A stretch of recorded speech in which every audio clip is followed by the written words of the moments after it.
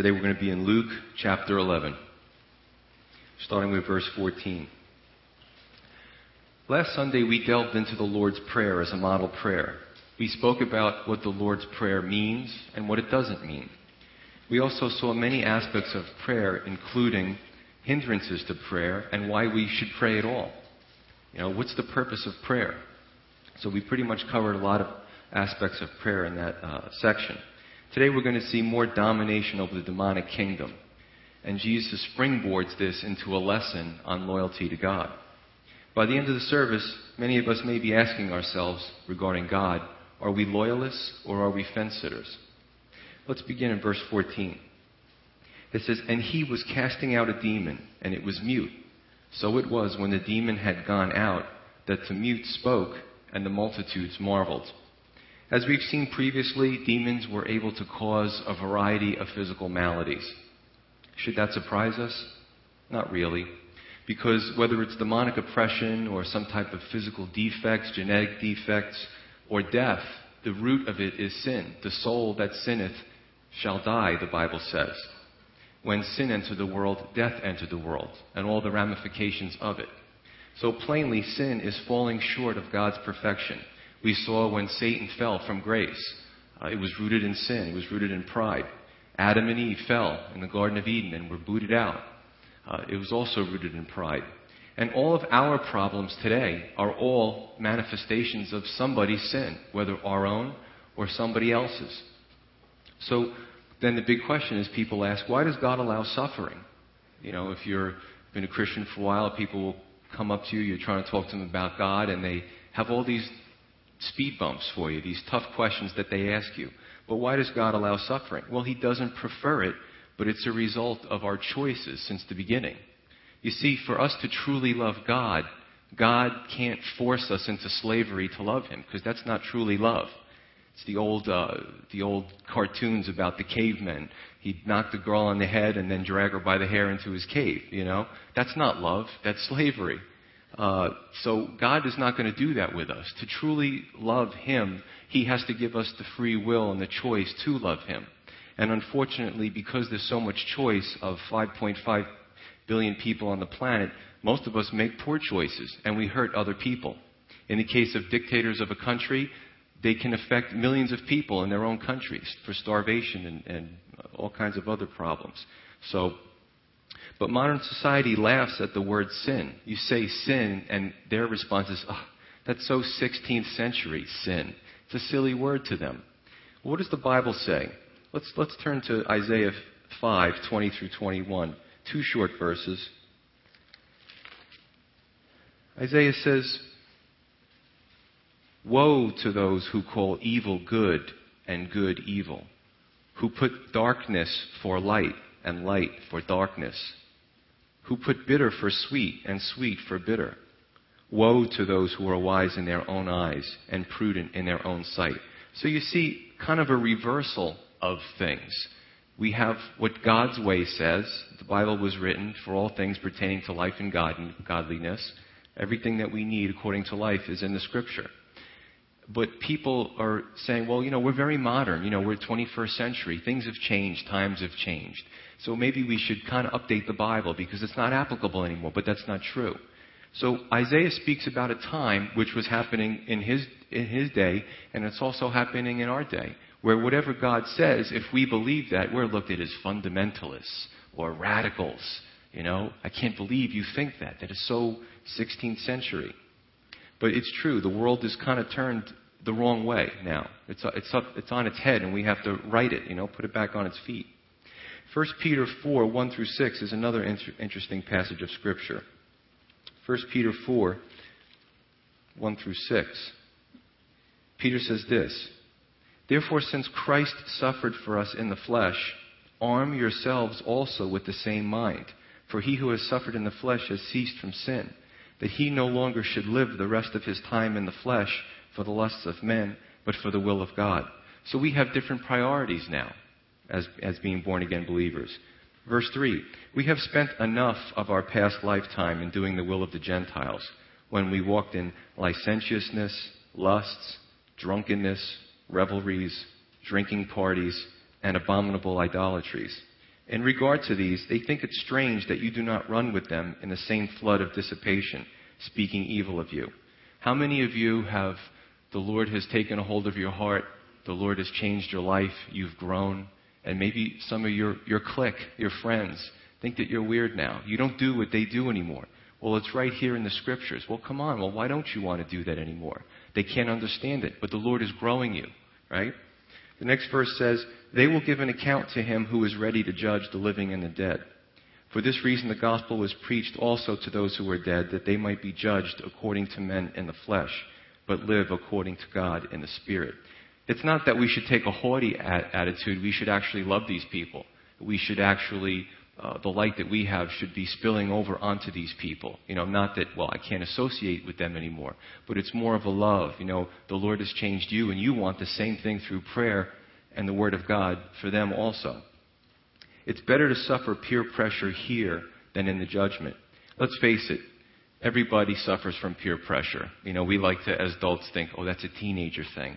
Come on. We all have issues with peer pressure in some form or another. But if you feel that your peers are looking down on your newfound faith, they're looking down on your desire to follow God, and you feel maybe a little uncomfortable by the comments that your friends are making, well, look at it this way. In the end, in the judgment, there'll be the Lord Almighty. There'll be the Father, the Son, the Holy Spirit. There'll be the host of the heavenly angels, the holy angels, and there'll be the saints. Certainly, at that point in the judgment, when it's too late to change your mind, imagine the type of peer pressure you'll feel there. So it certainly doesn't compare with the light affliction that we feel today from some of our peers.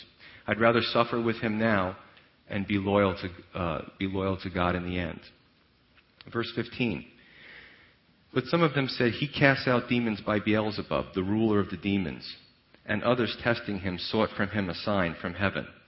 Now, depending on the condition of each person's heart, everyone weighed in on the obvious miracles that were performed.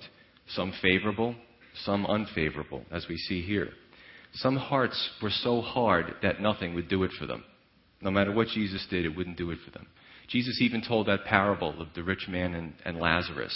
And the rich man is in torments in Hades. And he says, even if somebody comes back, send somebody from that place to tell my other brothers. He had like 6 or 7 other brothers about this horrible place and not to go here. And Jesus said, even if someone was to rise from the dead, it wouldn't make a difference to your brothers. And what he was speaking about was the resurrection. Jesus rose from the dead. Paul tells us that 500 people at one time saw the risen Christ. And there's plenty of people who still didn't believe. So sometimes the hearts are so hard that nothing will do it for them.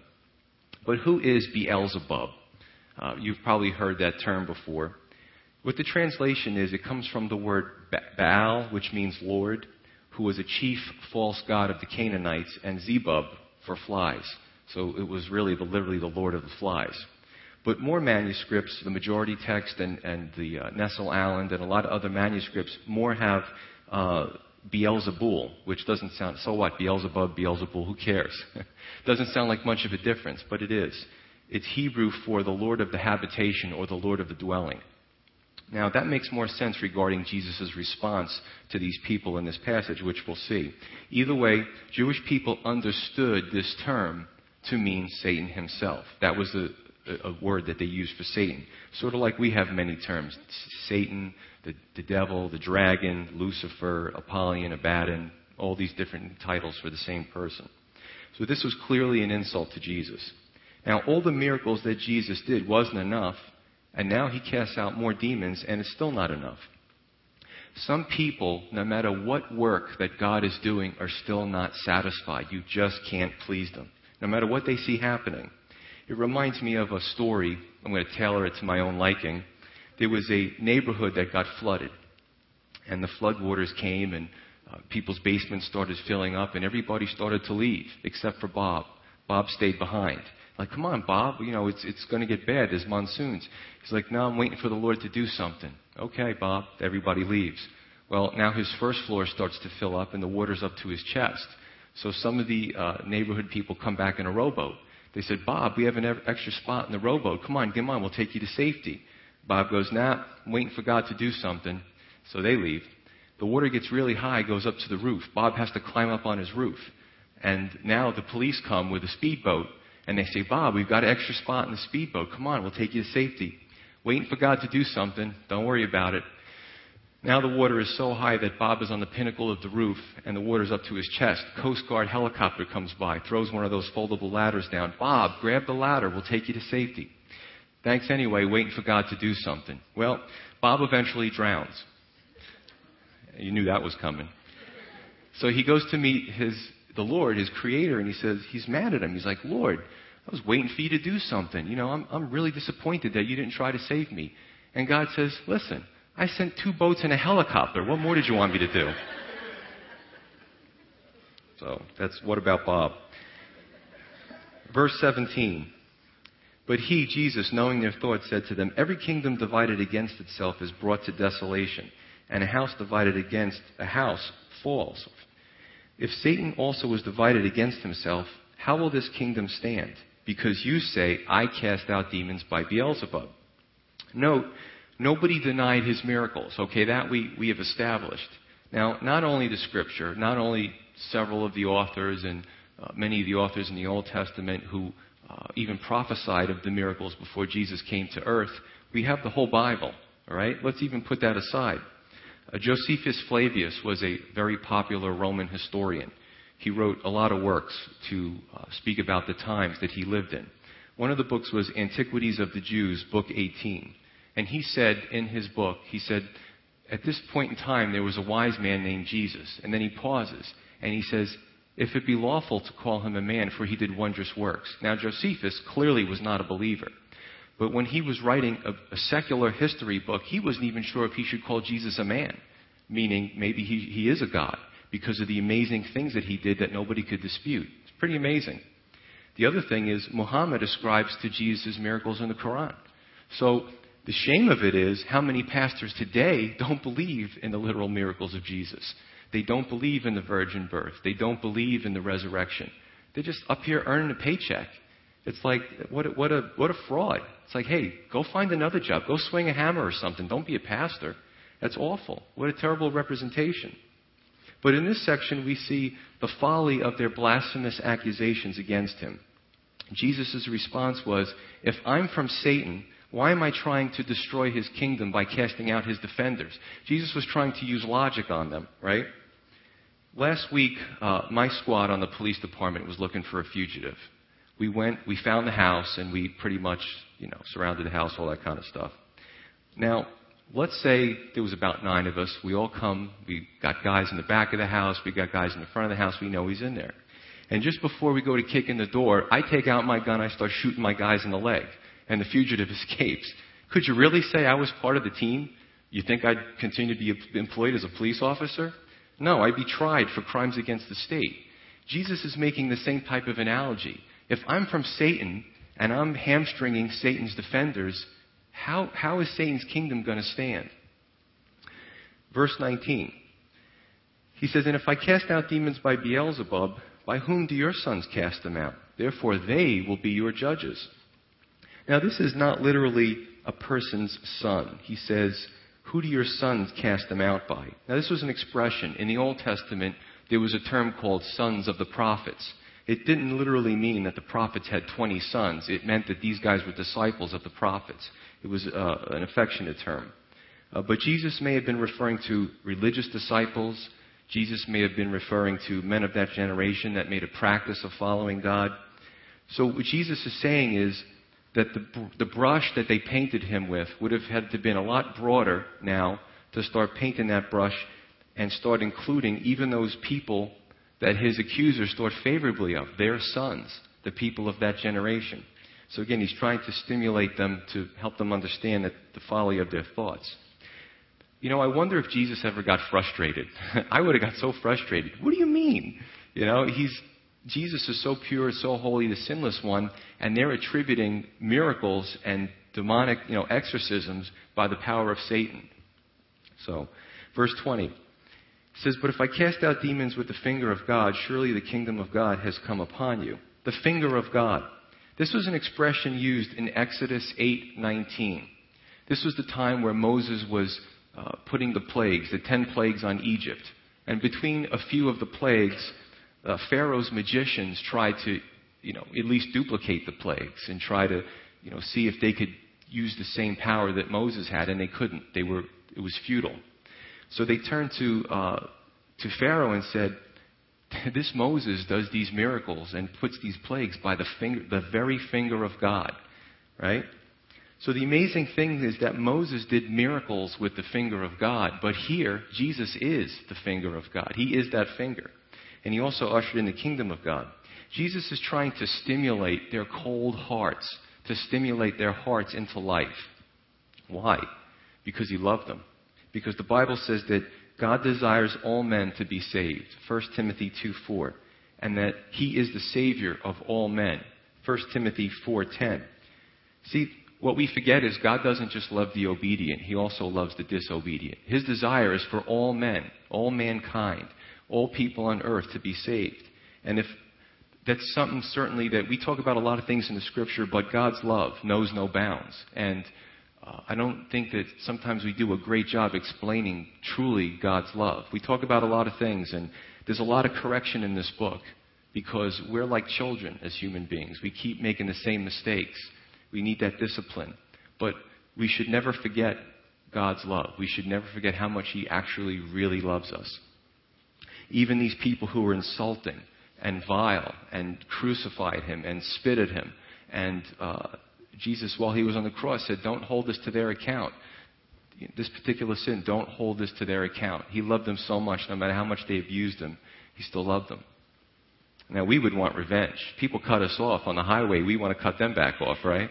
Something simple. But Jesus is crucified and is not looking for revenge.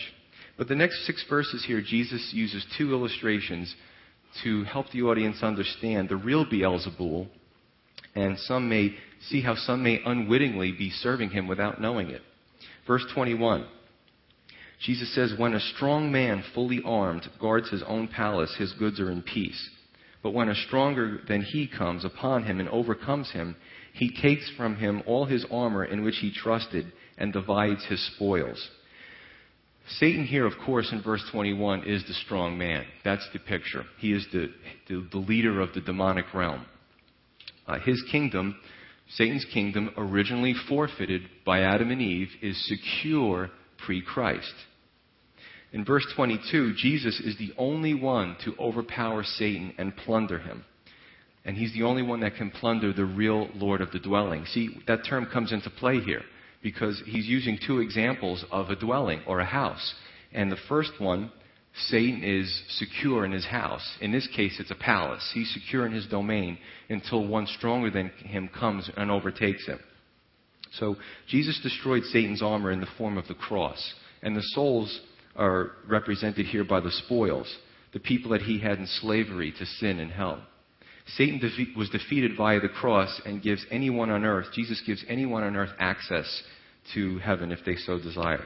Kind of think about when terrorists take, in the day of terrorism, we see kidnappings all the time. Terrorists kidnap people, and, it's just so cool when you read on the news the few times that special forces come in and wipe out the terrorists and free the captives. And this is what it's a picture of. Satan's like a terrorist. Jesus comes and he overpowers him and he frees all those people that he had in bondage. But anecdotally, Satan offered the kingdom of the world to Jesus in his weakened state, if you remember. When Jesus went out to the wilderness and he fasted for 40 days, I guess Satan figured he's weak physically. This is the time, if there was any time to get Jesus and tempt him or, do whatever, this was the time to do it. So Satan says to Jesus, if you worship me, I'll give you all the kingdoms of the world. Well, not only did Jesus refuse the kingdoms in that way, but he freed the captives of that kingdom by force. And in the future, he will actually take the kingdoms without worshiping Satan, of course, on his own, as well as rule righteously, the Bible tells us. Turn to Isaiah 53, verse 12. It's a very popular portion of Scripture, but there may be a part in there that some of us may have overlooked.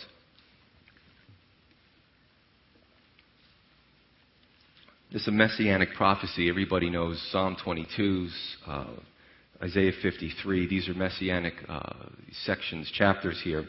But in verse 12, he says, speaking of Jesus, the Messiah, pre-incarnate, he says, "Therefore I will divide him a portion with the great, and he shall divide the spoil with the strong, because he poured out his soul unto death, and he was numbered with the transgressors. And he bore the sin of many, and he made intercession for the transgressors." So there's a partial realization. By dying on the cross, he freed people from captive. They don't have to be captive to sin, to the slavery of sin and death anymore. The other part of it comes with the actual millennial kingdom. That part is yet to happen, to be fulfilled. So in verse 23, he says, continuing down, going back to Luke 11, it says, "He who is not with me is against me, and he who does not gather with me scatters." Now, this is interesting because a few weeks ago, Jesus said, he who is not against us is for us. And now he's saying, he who is not with me is against me. Aha, a Bible contradiction. Finally, we found one. Not so. If you take it contextually, it makes a lot of sense. The first one is in the context of a man, if you remember, who was casting out demons. And the disciples were a little jealous, probably, because he wasn't part of them, and he told the man not to do it. You're not part of the elite club. And you would have to understand that this man was able to learn from Jesus. He was in harmony with Jesus, and he got what Jesus was saying. So Jesus rebuked the disciples and said, if he's not against me, he's for me. There's no way he could do these things and then right afterwards speak evil of me. So contextually, that makes sense. Now, in this particular one, Jesus is declaring war on the dark kingdom. He is binding the strong man. He is overcoming the strong man, plundering his palace, plundering his goods. Jesus goes into the darkest realm of spiritual creation, and he starts to break it apart. He tries to destroy it. He's declaring war on the dark kingdom. And what he's saying is we have no choice but to take sides. You can't be neutral here. In this war, if you are neutral, you immediately default to the side of the enemy. He who is not with me is against me. So contextually now, both of those statements make a lot of sense. And he says, he who doesn't gather with me scatters. Satan's job is to scatter. Jesus' job is to unify. I remember talking to last week a missionary to Chechnya, and she was telling me, we were going over the stuff, all the really neat things that she did in Chechnya, which, if you know that area, is very war-torn. It's between Russia and the Chechnyan rebels. So she said, we did a lot of work there, but now we can't go back there. It is so hostile. We can't go back into that area. She said, it's all scattered. And I just remembered that as I was doing my plan here. But the amazing thing is I think God will still use that. See, God dispersed the Jews after the Assyrian invasion. God dispersed the Jews after the Babylonian invasion. In the first century, the other diaspora, God dispersed the Jews through all out, the areas of the world. But I believe that God definitely uses bad for good. With those people, he would scatter them, and they would bring their message of salvation to the other people. James writes to those people who were scattered. So it's a back and forth. Satan scatters, God gathers. Satan scatters again, and God gathers. It's back and forth. But God can use the scattering to his advantage. Verse 24, it says, when an unclean spirit goes out of a man, he goes through dry places seeking rest. And finding none, he says, I will return to my house from which I came. And when he comes, he finds it swept and put in order. Then he goes and takes with him 7 other spirits more wicked than himself, and they enter and dwell there. And the last state of that man is far worse than the first. So here we have the second illustration of satanic kingdom to illustrate a spiritual truth. First, we see a demon. He dispossesses a man, and he abdicates control over him. So the question is, was the demon forced out, or did he leave voluntarily? Well, people could give you a good argument on both sides, but it doesn't say. The second thing is the demon goes through dry places looking for rest, but he doesn't find any. So he decides to go back to the man and repossess him, right? Only this time he brings with him 7 other demons more wicked than himself, and the man was possessed originally by this one demon. When he comes back with the 7 other wicked demons, this guy's a mess now. The last state is worse than the first. So it's far worse. The interesting thing is, when the demon comes back, he finds the man he was possessing swept and put in order. Well, what does that mean? How do you sweep yourself and put yourself in order. It doesn't seem to make sense. Well, we could look at it physically. Did he come back and the guy started, working out? He became a health nut, started eating alfalfa grass and was in good shape? I don't think so, because this is not physical, it's spiritual. This man's life in some way was in order. What is this a picture of? Not spring cleaning, but a partial spiritual cleaning. What does that mean? Well, let's do process of elimination. Could this man be a Christian, the man he was possessing? The Bible clearly says no, that a Christian cannot be demon-possessed. We're a temple of the Holy Spirit. They can't have fellowship with each other, and the Holy Spirit obviously is more power than Satan.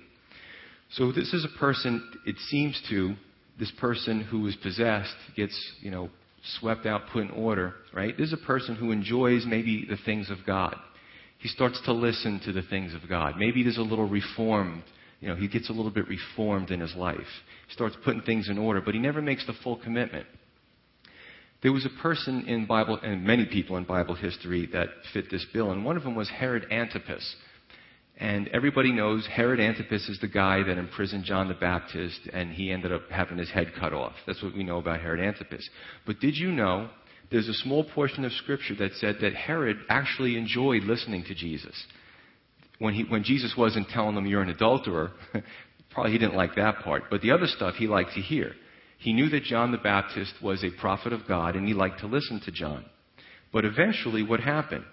He kills John the Baptist. He orders his execution. So he only had a partial spiritual cleaning. He liked his ears to be tickled a little bit with the things of God, but he never made that commitment. And when the rubber met the road, he went back to his old life and he killed this man that he was listening to, believing that he was a prophet of God. I say this in a loving way. Be careful when you dabble with the things of God, but you don't come off the fence.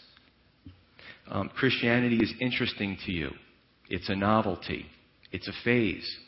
Maybe you do it because your spouse wants you to do it, or your kids want you to do it, or whatever. You like the Christian culture. It's a nice culture. You like the doing business with Christians because they pay you. That's a good thing, right? If you have a business. But maybe you're even here because you think you might find a trustworthy spouse. You might find somebody of the opposite sex who is a Christian. Probably won't cheat on you. That's a good thing, right? Now, I'm not saying I don't want you here, but what I'm saying is if you're here and that's you need to be loyal to God. You need to go all the way for your sake, not mine or the church's sake. We welcome people to come in here. We don't care what your background is. But you see, a partial spiritual cleaning does nothing for you. It actually makes you worse because you have a false sense of security with a partial spiritual cleaning. So it's bad for you because the demon here brings 7 more demons far wicked than himself. Why? Why does that demon bring 7 more nasty friends worse than him? Because he doesn't want to lose that piece of real estate again. And to some people who are listening, that could be you. You could be that piece of real estate. If you're going to get involved with the things of God, you got to go all the way. There's a scripture I want to read to you. It's 2 Peter 2, 20 through 22. I don't know how this is coming across, but it should be coming across encouraging. 2 Peter 2, 20 through 22. Give you a second to get there.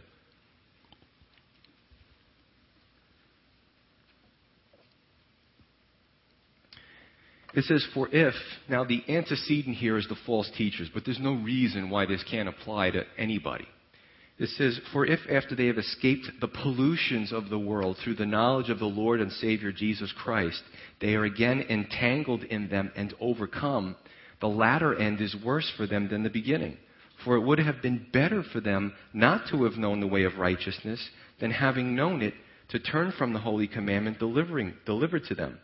But it has happened to them according to the true proverb, a dog returns to his own vomit, and a sow, having washed, to her wallowing in the mire. That's pretty powerful. And there's a lot of other scriptures that speak about that type of situation. Hebrews 10, 25 through 31, if you're taking notes, is another one.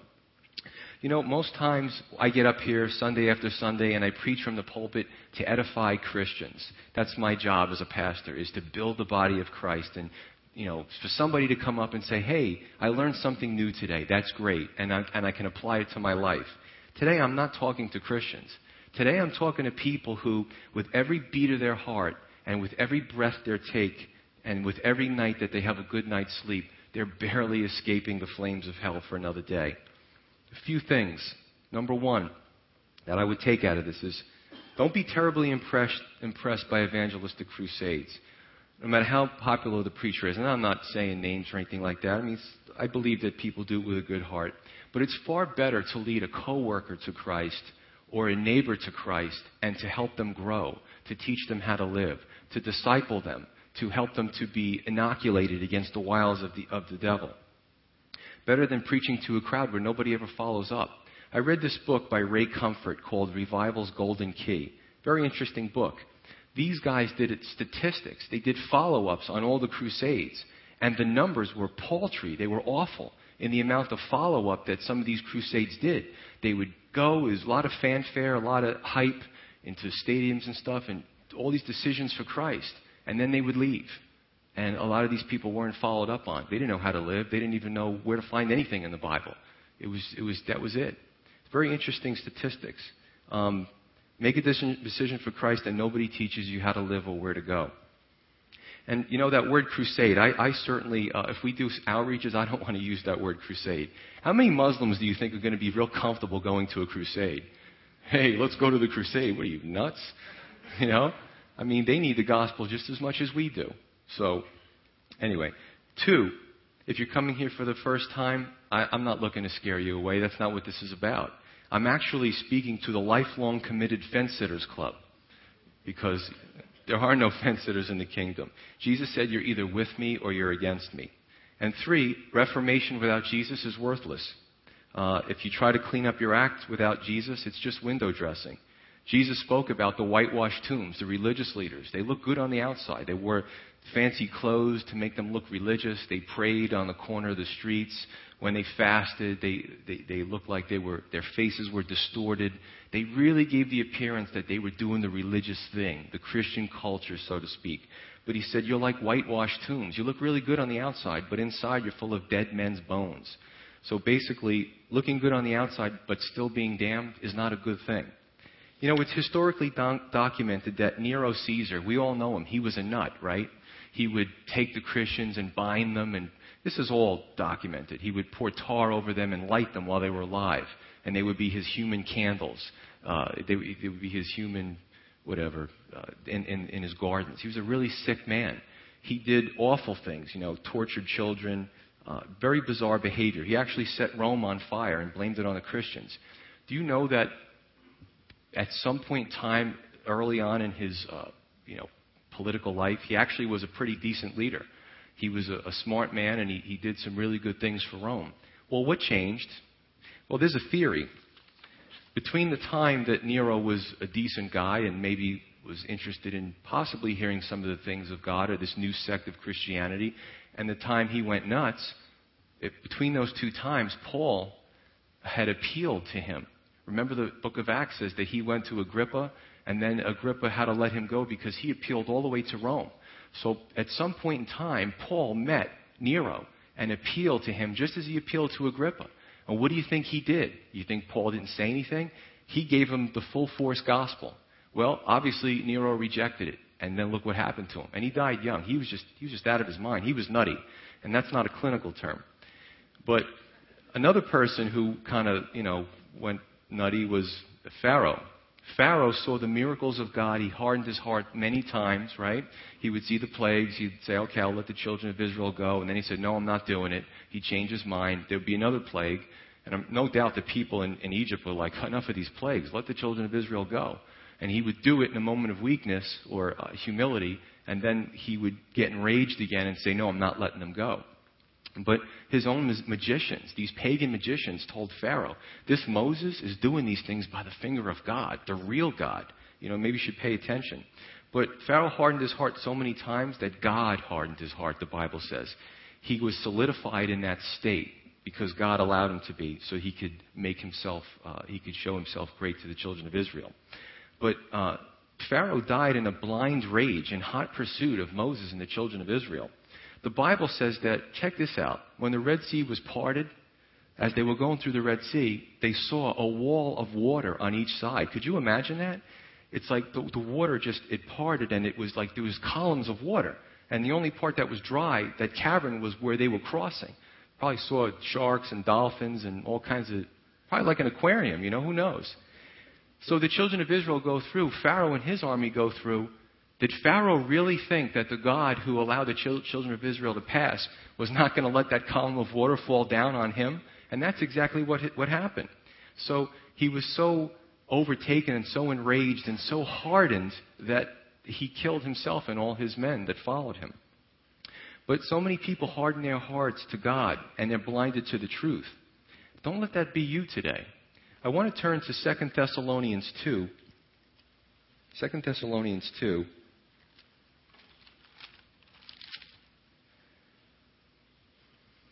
Nine through 12.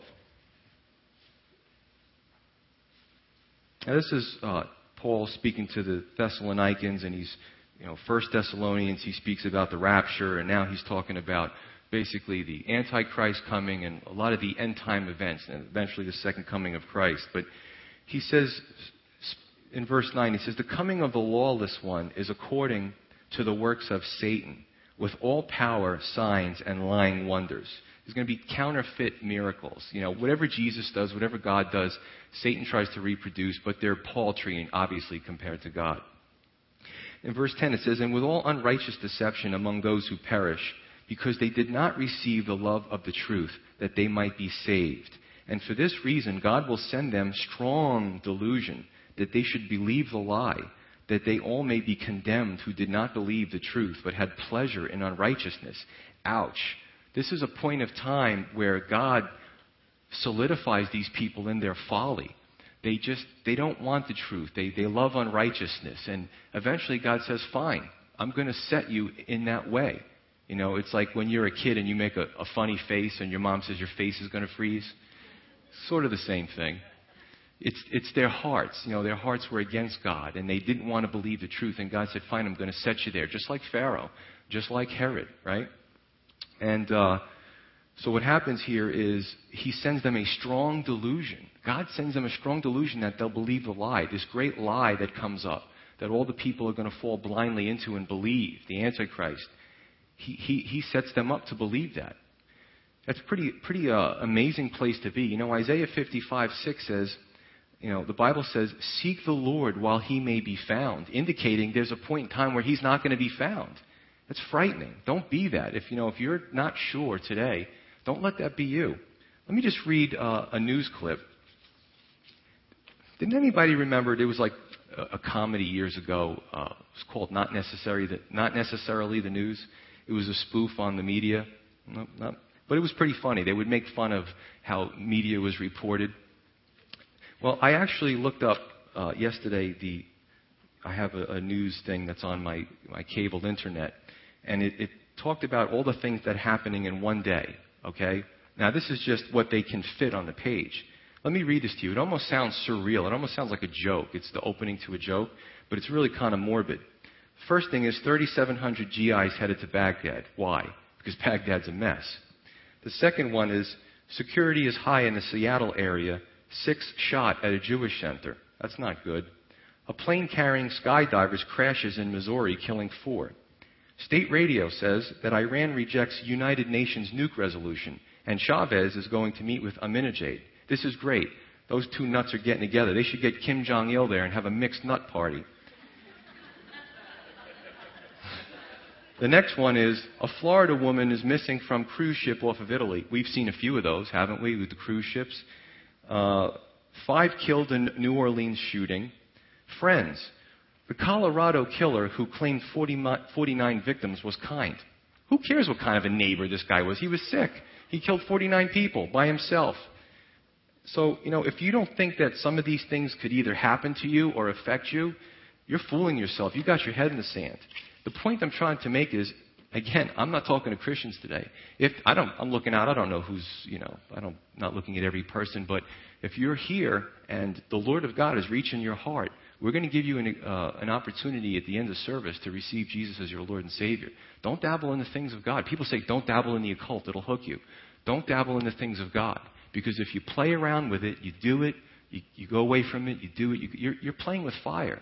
Because now when you stand before God in judgment and you say, well, I never knew. Really? Let me bring back to your mind that church service. Let me bring back to your mind your conversation with your friend who was a believer. Don't do it. Make the commitment. Go all the way. Go for it. Verse 27, going back to Luke 11.